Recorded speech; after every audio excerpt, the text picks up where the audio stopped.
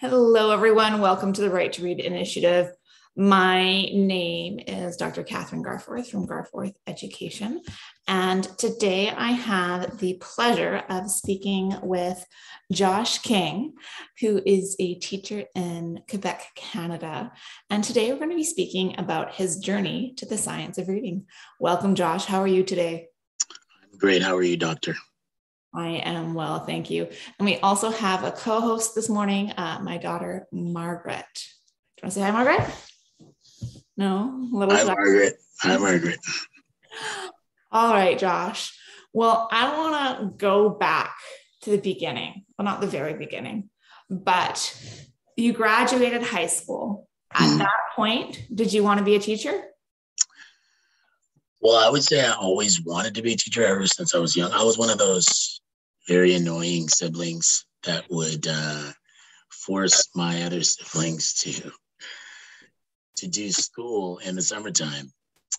So there's always got to be one, right? And so I always wanted to be a teacher. It was just, it was never set as an option for me. A lot of my education was kind of planned out quite early on for me, and I kind of just went with the flow for a very long time. But fortunately, eventually, circumstances led me back to doing what I feel like I'm really passionate about and kind of built to do, is to teach. Wonderful. So out of high school, what did you do? Where did you start? Well, I went to a health science program. And the plan was to go into the medical sciences. I feel like even early on, I felt like the day-to-day job in medicine, being in a clinic or in a hospital, was probably not for me. So at that point, I started trying to steer myself towards either research or administration.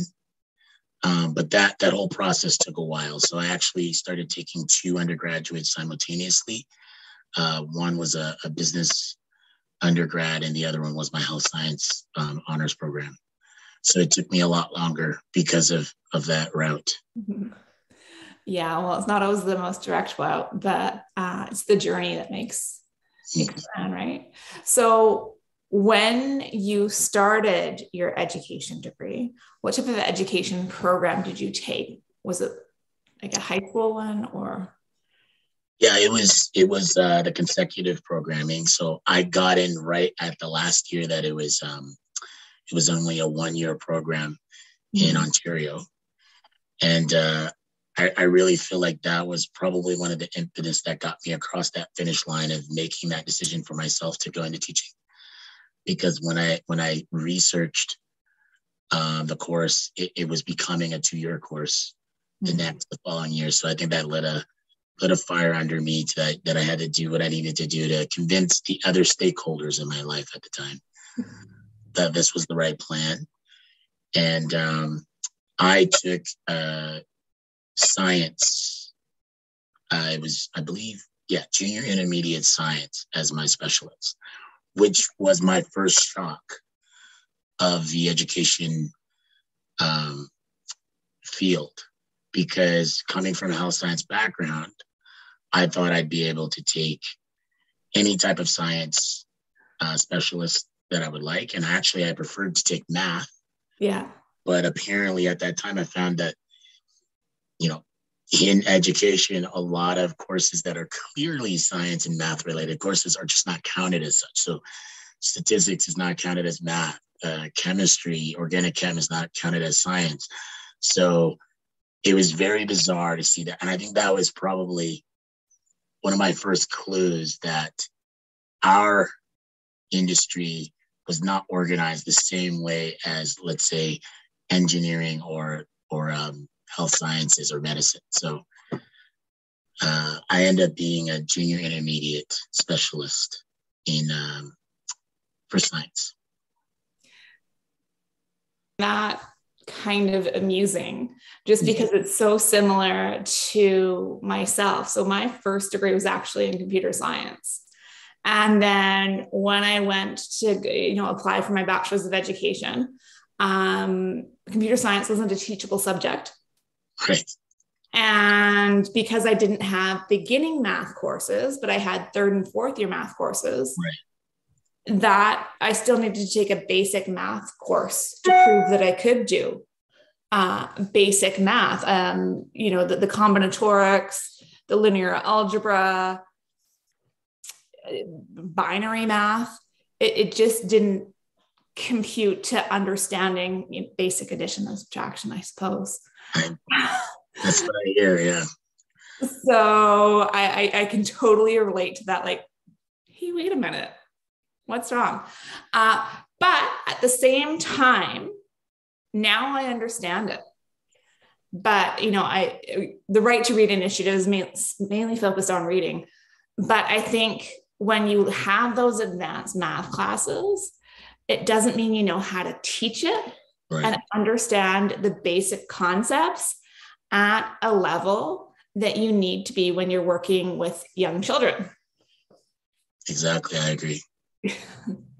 So going in as a junior intermediate science educator, did you have any support or courses related to reading and literacy?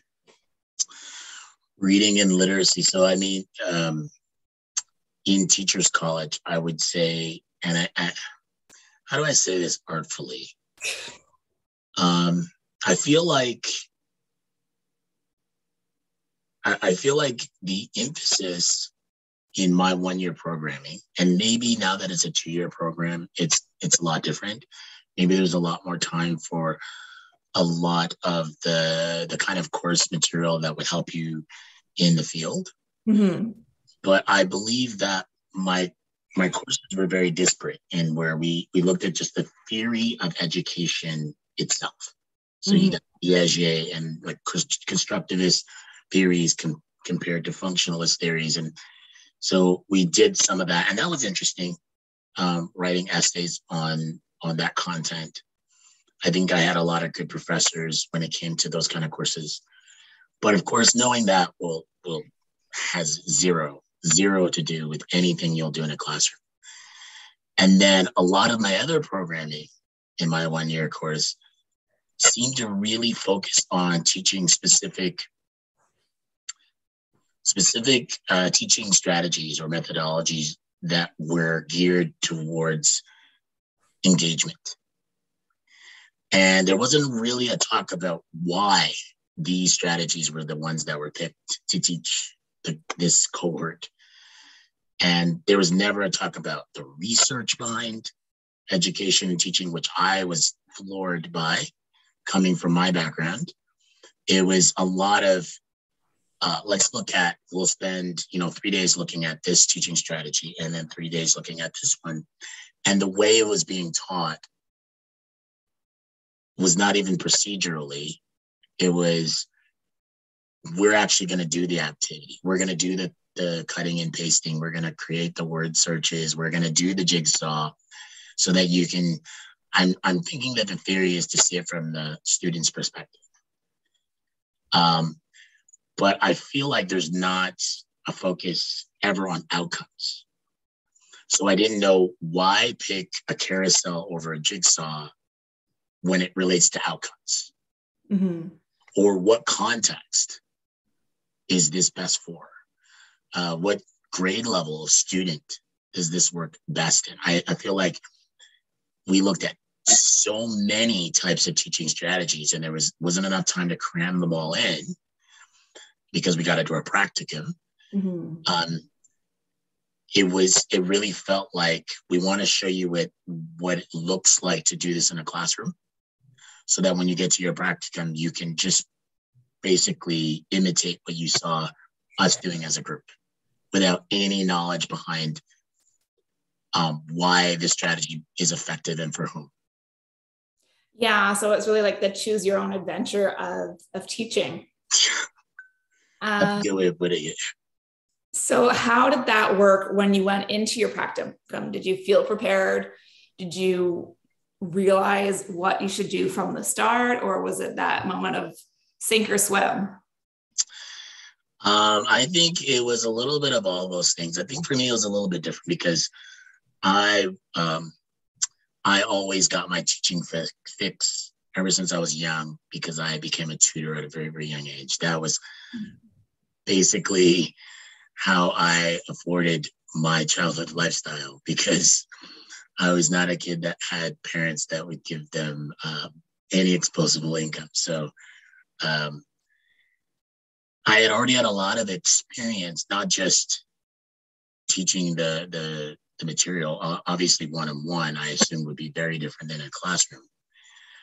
But I also had already had a little bit of experience in seeing what students came to me in order to learn Mm-hmm. based on their experience in the classroom. So I already at a very young age got to see where the classroom was starting to find the gaps. Now I would say find the gaps at then, but now we're also understanding that possibly how we go about our practice might be creating some of those gaps. So I really looked at that as being my bread and butter when I was a tutor. I'd be like, okay, they never get this right. So my pitch is I can get you to know fractions in 2 weeks, or I can get you to do long division in 2 sessions. And so I feel like having that comfortability of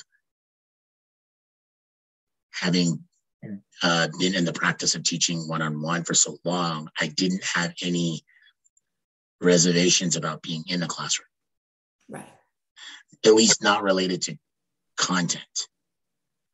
My reservations in the classroom and where I felt the least prepared and actually somewhat aggrieved at times was the other 90% of teaching that has to do with you're servicing the public and all of the other aspects of being in a classroom that come in front of the curriculum, because if they're not solved, you'll never make it to the curriculum. So classroom management, well, 30 students. What happens when you have students that come in hungry? What happens if you have students that report some sort of abuse? What happens when you have to take your students to a different site? And what is the supervision rules around? Like all of that was terrifying for me. Mm-hmm. I think I probably had a reoccurring theme almost every night when I got my full-time teaching job that I took my students on a field trip and one of them went missing. So I would say that I never felt issues with the content coming in the classroom. And it was for 2 reasons. One, I already felt comfortable teaching students content. Second one was I had already made up in my mind some part of the way through my instruction in Teachers College that I was probably going to abandon everything I was being taught and just get a feel for what made sense in the classroom when I get there. And I probably feel like that's where the split is for most people that go through Teachers College, at least back then. I don't know what it is like now. There's a sense that they're either being given the tools and they're going to work those tools, or they're either going to abandon them and default back to the way they were taught, mm-hmm. or to something that for whatever reason is comfortable. For me, it was because I was a tutor. That was going to be what was comfortable for me. Right.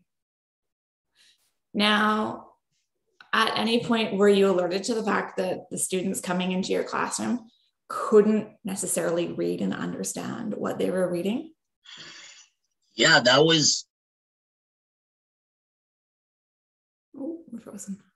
I would say, aside for some of the hazards, occupational hazards of teaching when it comes to dealing with the public, some of the things I just mentioned, mm-hmm. I think when it comes to curriculum, the most shocking thing, besides for the fact that we weren't going to use any scientific methods of getting an outcome, like it wasn't based on, as far as I could tell at that time, there was not the authority on it was not based on any type of outcome determinative planning. I think the other shocking thing was the fact that I had so many students in my class that clearly couldn't read, but yet I'm supposed to teach them history, science, all of these other things that are all textbook based. And I'm given textbooks by my practical teacher and told that, you should stick to these, you should do your planning around these. I thought that was so shocking and so bizarre. And I never looked at myself as being a language teacher. I assumed I'd be able to just teach math and science, which was literally the opposite of what was going to be my experience. I was shocked. I'm like, okay, I'm here to teach math and science, but I have students that can't read. They can't read the questions I'm giving them. Mm-hmm. That was shocking. And then the path I was going to take was going to be toward the at-risk sector for basically my entire career, which meant that what I was seeing in my practical experience in teachers college was the tip of the iceberg. I was being shocked by something that, like, I was shocked that I had 5 students in my class that couldn't read out of 32. But my next teaching experience, I was going to find where I had probably about 20% of my students didn't know the alphabet. And about half of my students couldn't read. But then I had 5 or 6 students in my class that were reading Harry Potter, and like they were voracious readers, and they were all in the same class. Mm-hmm. And I thought, wow, I'm in trouble now. Like I don't know how to teach reading at all. Everyone saw my resume. So it seems like everyone understands where we're at right now. I'm a brand new teacher. And is this like the absolute toughest group to teach? Like, is this purposely designed that the needs are so varied? Like, it just seemed like I had discovered the biggest challenge. A beautiful group of students. The rapport that we built was amazing, but feeling like I have not been prepared for this at all. And wondering if somehow what I took from my teacher college experience, maybe I missed something, because this was just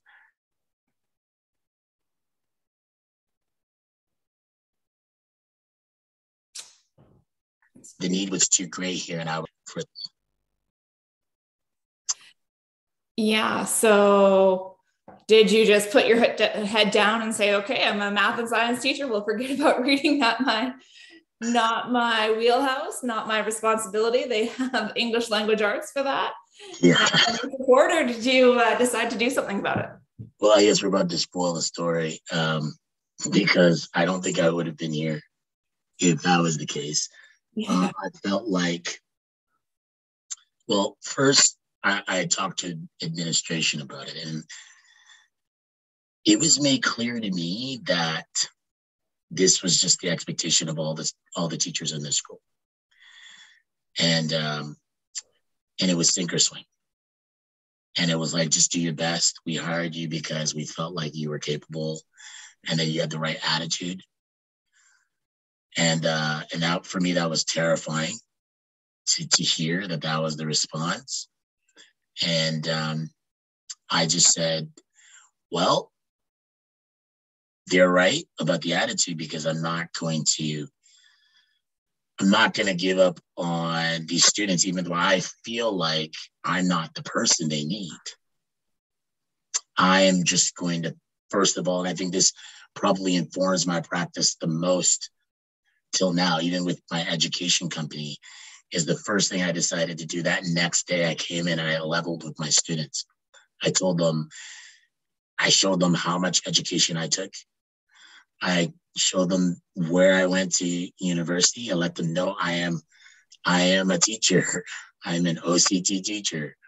But I leveled them and I told them that we are going to be in this together. We are going to learn. I'm going to learn as much from you as you guys are going to learn from me, because this is my first time teaching language. And from then on,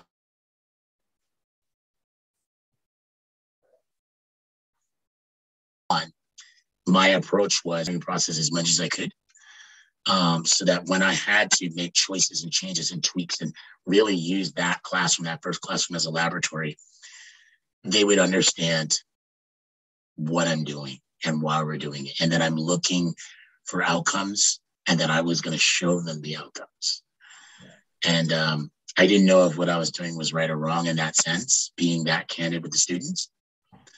But I saw results right away. It was like unleashed something in my class, because immediately the students looked at school time as like we were almost a corporation working towards an objective.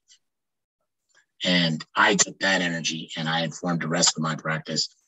Now, every time I have a class, I tell my class that we are a corporation. I give it a name, and we build the corporation from the ground up, because I don't know what it was about that experience. I have my speculations, but it's always worked. It being that, making teaching in the process that transparent for the students lets them see school differently. And it seems to work best, like even better, like by multiples, when you have a diversity of needs, because then the students don't look at themselves as a comparison to other students. Their outcomes aren't compared to other students. They realize that their outcomes are a part of a spectrum, that if we don't all advance, then we're not successful. And I don't think there's any other way of getting that idea through to students without letting them be able to visually see the learning outcomes. Of course. So you're in this position where you realize that you're also a literacy teacher. Where do you start? Do you just trial and error, or do you start looking to different sources out there? I wish I had started just like researching a ton. Mm-hmm. I just felt like when I was in school in Teachers College, by the way, I should say I got hired straight out of Teachers College as a full-time teacher in Quebec. I was there for 2 years, and then I came back to where I grew up in Ontario. So I'm in Ontario now, but I was in Quebec on a First Nations reserve, and I was teaching in one of their schools, in the Cree schools. And by far the best experience of my life. Those 2 years are like, they're gold. If I was going to give up any 2 years of my life, it definitely wouldn't be those two. And so what I would say is that in Teachers College, I already noticed that research in education was different than research in medicine. Mm-hmm. They use different language, different constraints. What I examine when I'm looking at research design, which is mainly what we spent time doing, was critiquing the design of research in order to analyze how much weight you should give each study. When I tried to use that same practice to education, it kind of fell apart. It was just, the design structure was totally different. The level of rigor that was used to scrutinize research was very different. Mm-hmm. So I didn't know how to evaluate research in education. And because I saw it seemed like whatever the research was saying, we seemed to be doing something very different in the classroom at any given time. And that no one really mentioned research when they were initiating an intervention or an initiative inside the school, I just felt like, okay, let's abandon that, even though that would be my first inclination. Mm-hmm. So what I did was I did harken back to part of what I learned in health science. I harkened back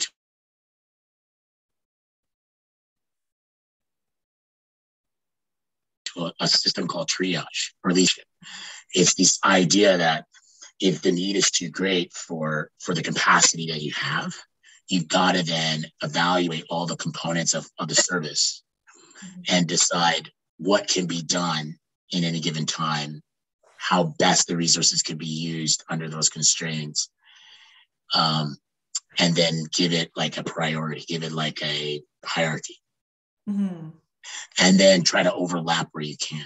So the first thing I did was I can't really teach the way I need to teach if I have students that can't read at all. Mm-hmm. So I need to make that the focus of everything. So the first thing I did was I made all of the subjects cross-curricular.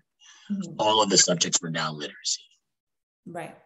So even in math, which was the toughest one to do, I would try to put dynamics in the math learning that were going to be complementary to whatever I was teaching in reading. Mm-hmm. And I would do that. Let me just interrupt for a second. Can you give us the grade range? For science and history and everything else. So the first 2 years, it was both grade 4 classes. Okay. Yeah. Which, it was shocking for a grade 4 to not know the alphabet. And when I came back to Ontario in the Durham region, I saw a similar amount of need in a lot of the schools I worked in. I never found students that didn't know the alphabet, but functionally they didn't have all their sounds. They didn't know how to read. So it was very little difference. And I felt like that experience that I had in my first 2 years, it was so invaluable, because when I came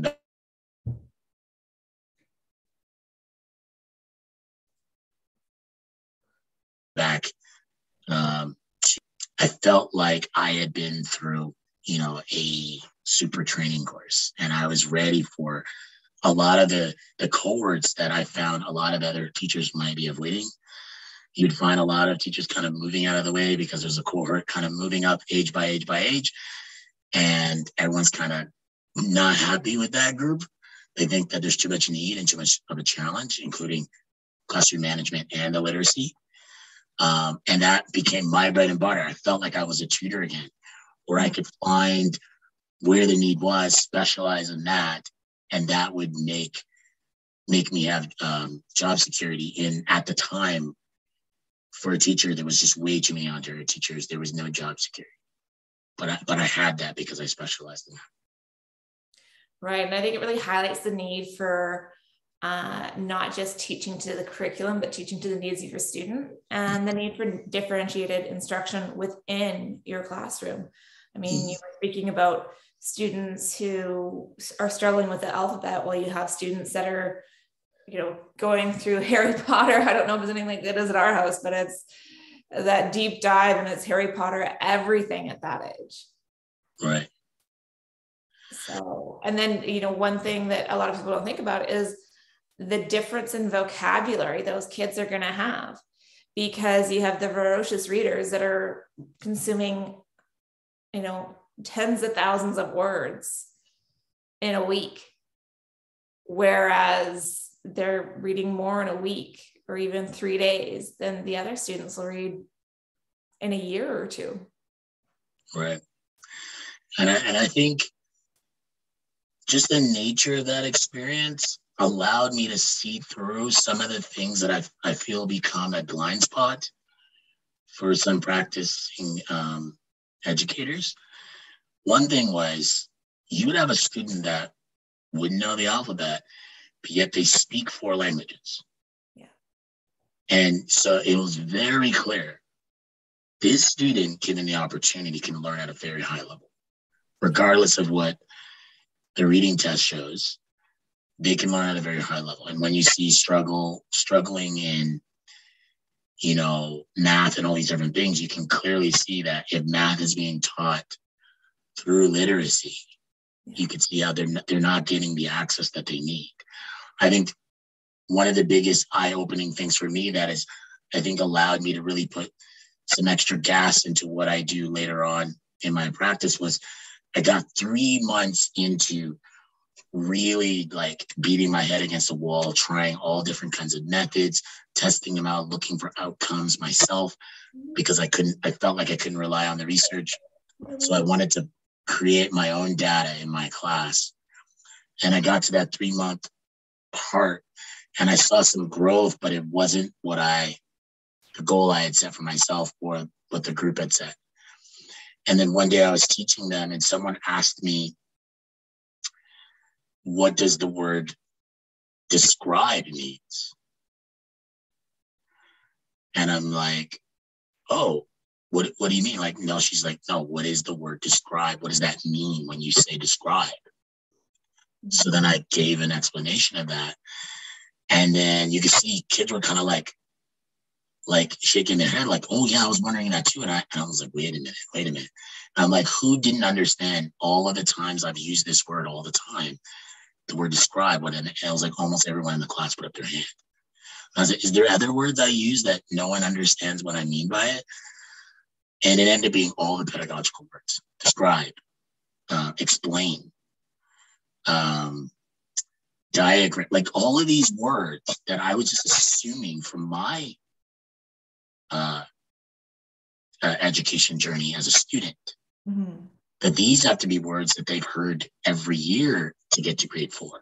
And they probably have.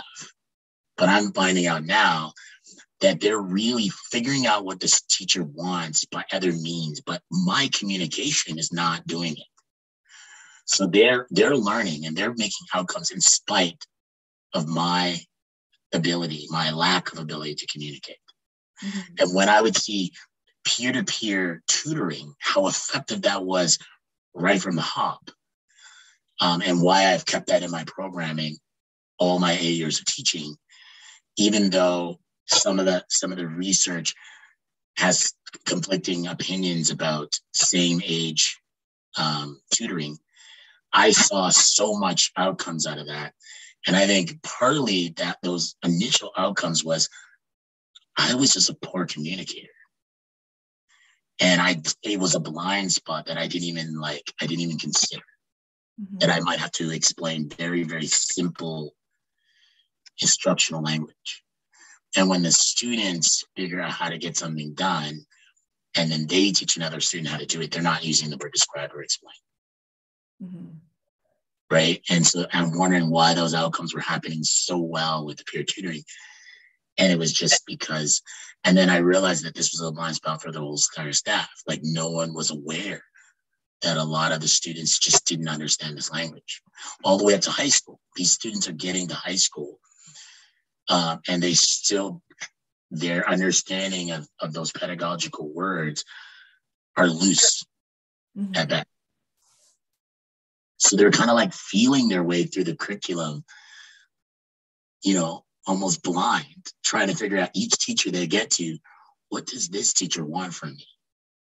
Exactly. And why don't they just tell me straight up in the beginning, that's what they want me to do? Because I can do it if they tell me what they want me to do. Exactly. I don't speak their language. And it's about finding the secrets, the class and the teacher that you're working with. Right.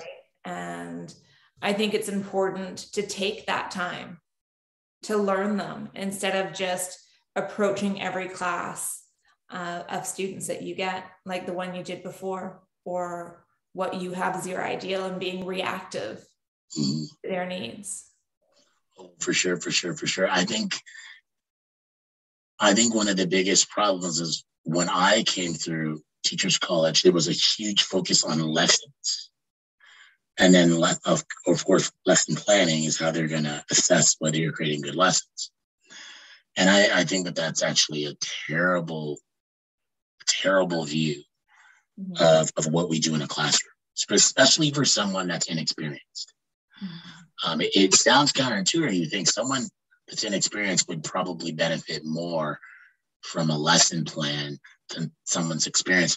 But what I would say is that you get fixated on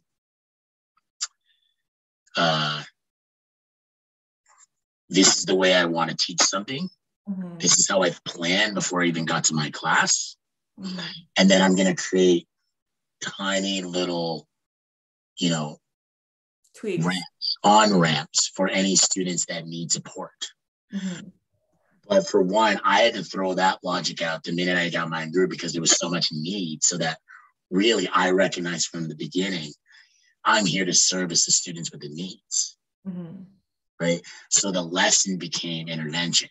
And then what I started to do in that, the idea of triage was, what methods can I use that will work for everybody, even though they're an intervention method? And I know that sounds like the opposite of individualization. But it's not. It's when you abandon the idea of a lesson and you get into the idea of systems in the classroom. Then what happens is you start building a system and you keep adding on to what works, starting with,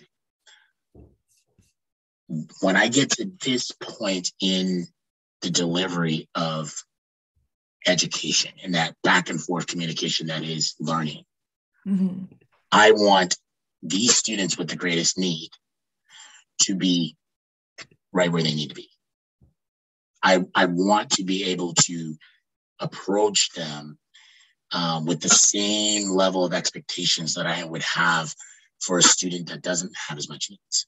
So I work backwards. If this is the outcome I want, what methods do I use? And how do I stack methods on top of each other given the amount of time in a way that it specifically addresses the needs of those students? And then favor the methods that also produce higher results for all of the students. For my students that are way ahead, is there a way I can create a system that still allows them to continue to go ahead as fast as they can?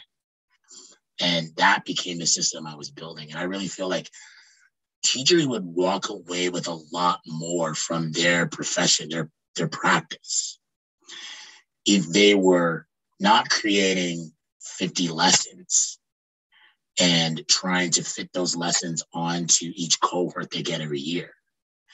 But they were creating a system that is adaptable to whatever cohort comes in, and the system changes to reflect the particular needs of that cohort. But over time requires less and less effort on the teacher's behalf. And in fact, this might be a little radical for some teachers, but I really feel like once learning gets really effective in the classroom, the teacher's in the way. Yeah. And every teacher should be, like, the ultimate outcome should be to get out of the way of the students and make the students, advocates of their own education, centered in the learning process.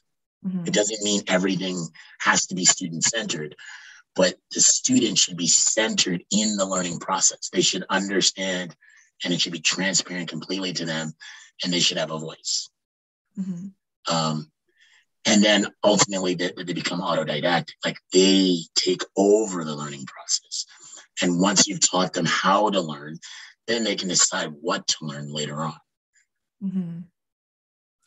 Well, and I think what you're highlighting is that need for a hybrid approach, making sure that there's that explicit nature when it's needed, but allowing some of that discovery-based learning in the maths and the sciences. Because when you get a class, I can remember in my own teaching, I had a unit planned out, but then there was this one lesson that the kids got really interested in. And at that point, I'm like, okay, well, I can go on with the unit that I've planned, or I can shift my focus to what these kids are really interested in. It still fits within the curriculum, but it's just not my original plan. And, even those lower achieving students in the class were so much more engaged than I think they would have been if I had stuck with the unit. No, exactly. I agree with you 100%. In fact, I feel like on my practicum, you were asking me about like, how did I feel when I first got in front of a classroom, and did I feel prepared? Well, I had a teacher that on the first day, he's just like, I hate math. I hate teaching it. I don't really particularly understand it. I just grin and bear it. And to me, that was a sigh of relief. A relief. I'm like, he's giving me math first, clearly. He's like, you can take math. And then he's like, I'm going to give you the subject that I hate the most, which is geometry. And that was a little bit of letdown because I'm like, I don't really like to me, geometry is just naming and it's not really quite math. But he's like, you're going to start with that. And then I'm going to slowly give you each subject. So I did my geometry unit the way I wanted to do. I started adapting it to what the students need. And the next thing he gave me was art, because that was the other thing he didn't like.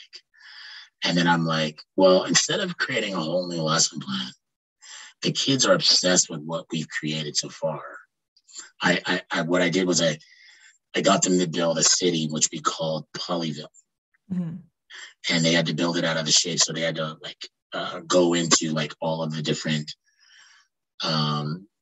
properties of the shapes, and we built everything. And so we set all the desks around in a big square, and we put a big table in the middle, and each student was creating parts, and we just put this giant structure in the middle of the classroom. So every time they came into, they saw this masterpiece that they're all creating. Mm-hmm. And that was just a week. And then we're going to move on to, I'm going to teach art too. And I just said, well, I'm not moving this thing out of the center of the classroom. And if I'm going to do art, isn't this kind of art already? So I just built on that. And I said, okay, we're going to create characters now. So during math, you will pick your polygon. You will create a profile for your polygon. That'll be like a height, not like angles, but it'll look like a bio almost. And then you'll create a character, and you'll draw that character in. And then when we moved to language, it was, okay, now we're creating a storyline altogether. Mm-hmm. And it just kept rolling. One subject rolled into the other until I was teaching full time. And all we were doing all day was building, reimagining, writing, reading about content related to Polyville so we can create this little society. Mm-hmm. And the thing that really showed me that something was innovative here was when it was recess time, the kids didn't want to go. Yeah. They're like, why don't we just keep creating stuff? Let's get plasticine and create new things. Let's create our own little comics. And I'm like, well, if you create your own comic, you can get extra credit in art and language. And everything they brought that they wanted to do, I would bring the curriculum to them and say, well, it's here, here, and here. So if you do it with this level of rigor so that I can assess it, I will add it to your marks. And when I see enough kids liking it, I would just kind of make it an assignment, try to pitch it to every kid, because they're already showing me the delivery system that they want to do that. Right. And that helped me out a lot when I went to the reserve, because having to teach language arts in every single subject, triaging for that to get the results I wanted, it built up that muscle. So exactly as you said, I would invite any teacher that if you're doing math and you're doing it in units, like I spiral, so I don't really use units. But if you're doing math in units and your kids are obsessed with a unit, all math is connected, teach the other unit within the unit you're in. Mm-hmm. It's just that simple. Like geometry, measurement, those things are basically the same. Depending on how you approach it, you can add in definitely numbers, cents. You can put in money very easily if you have them creating buildings and they have to figure out square footage and price everything out. You can bring in money and finances into that. Like, build on what they like, because that's the best engagement you ever get, when the kids tell you how to engage. Of course. Of course. Well, thank you so much for joining me today, Josh. I'm really looking forward to tomorrow where we talk a little bit more about how you bring literacy into those math and science lessons. And just from what you've told me today, I'm really excited to hear more about that. So thank you. Thank you. I appreciate you inviting me on. I could talk about this all day.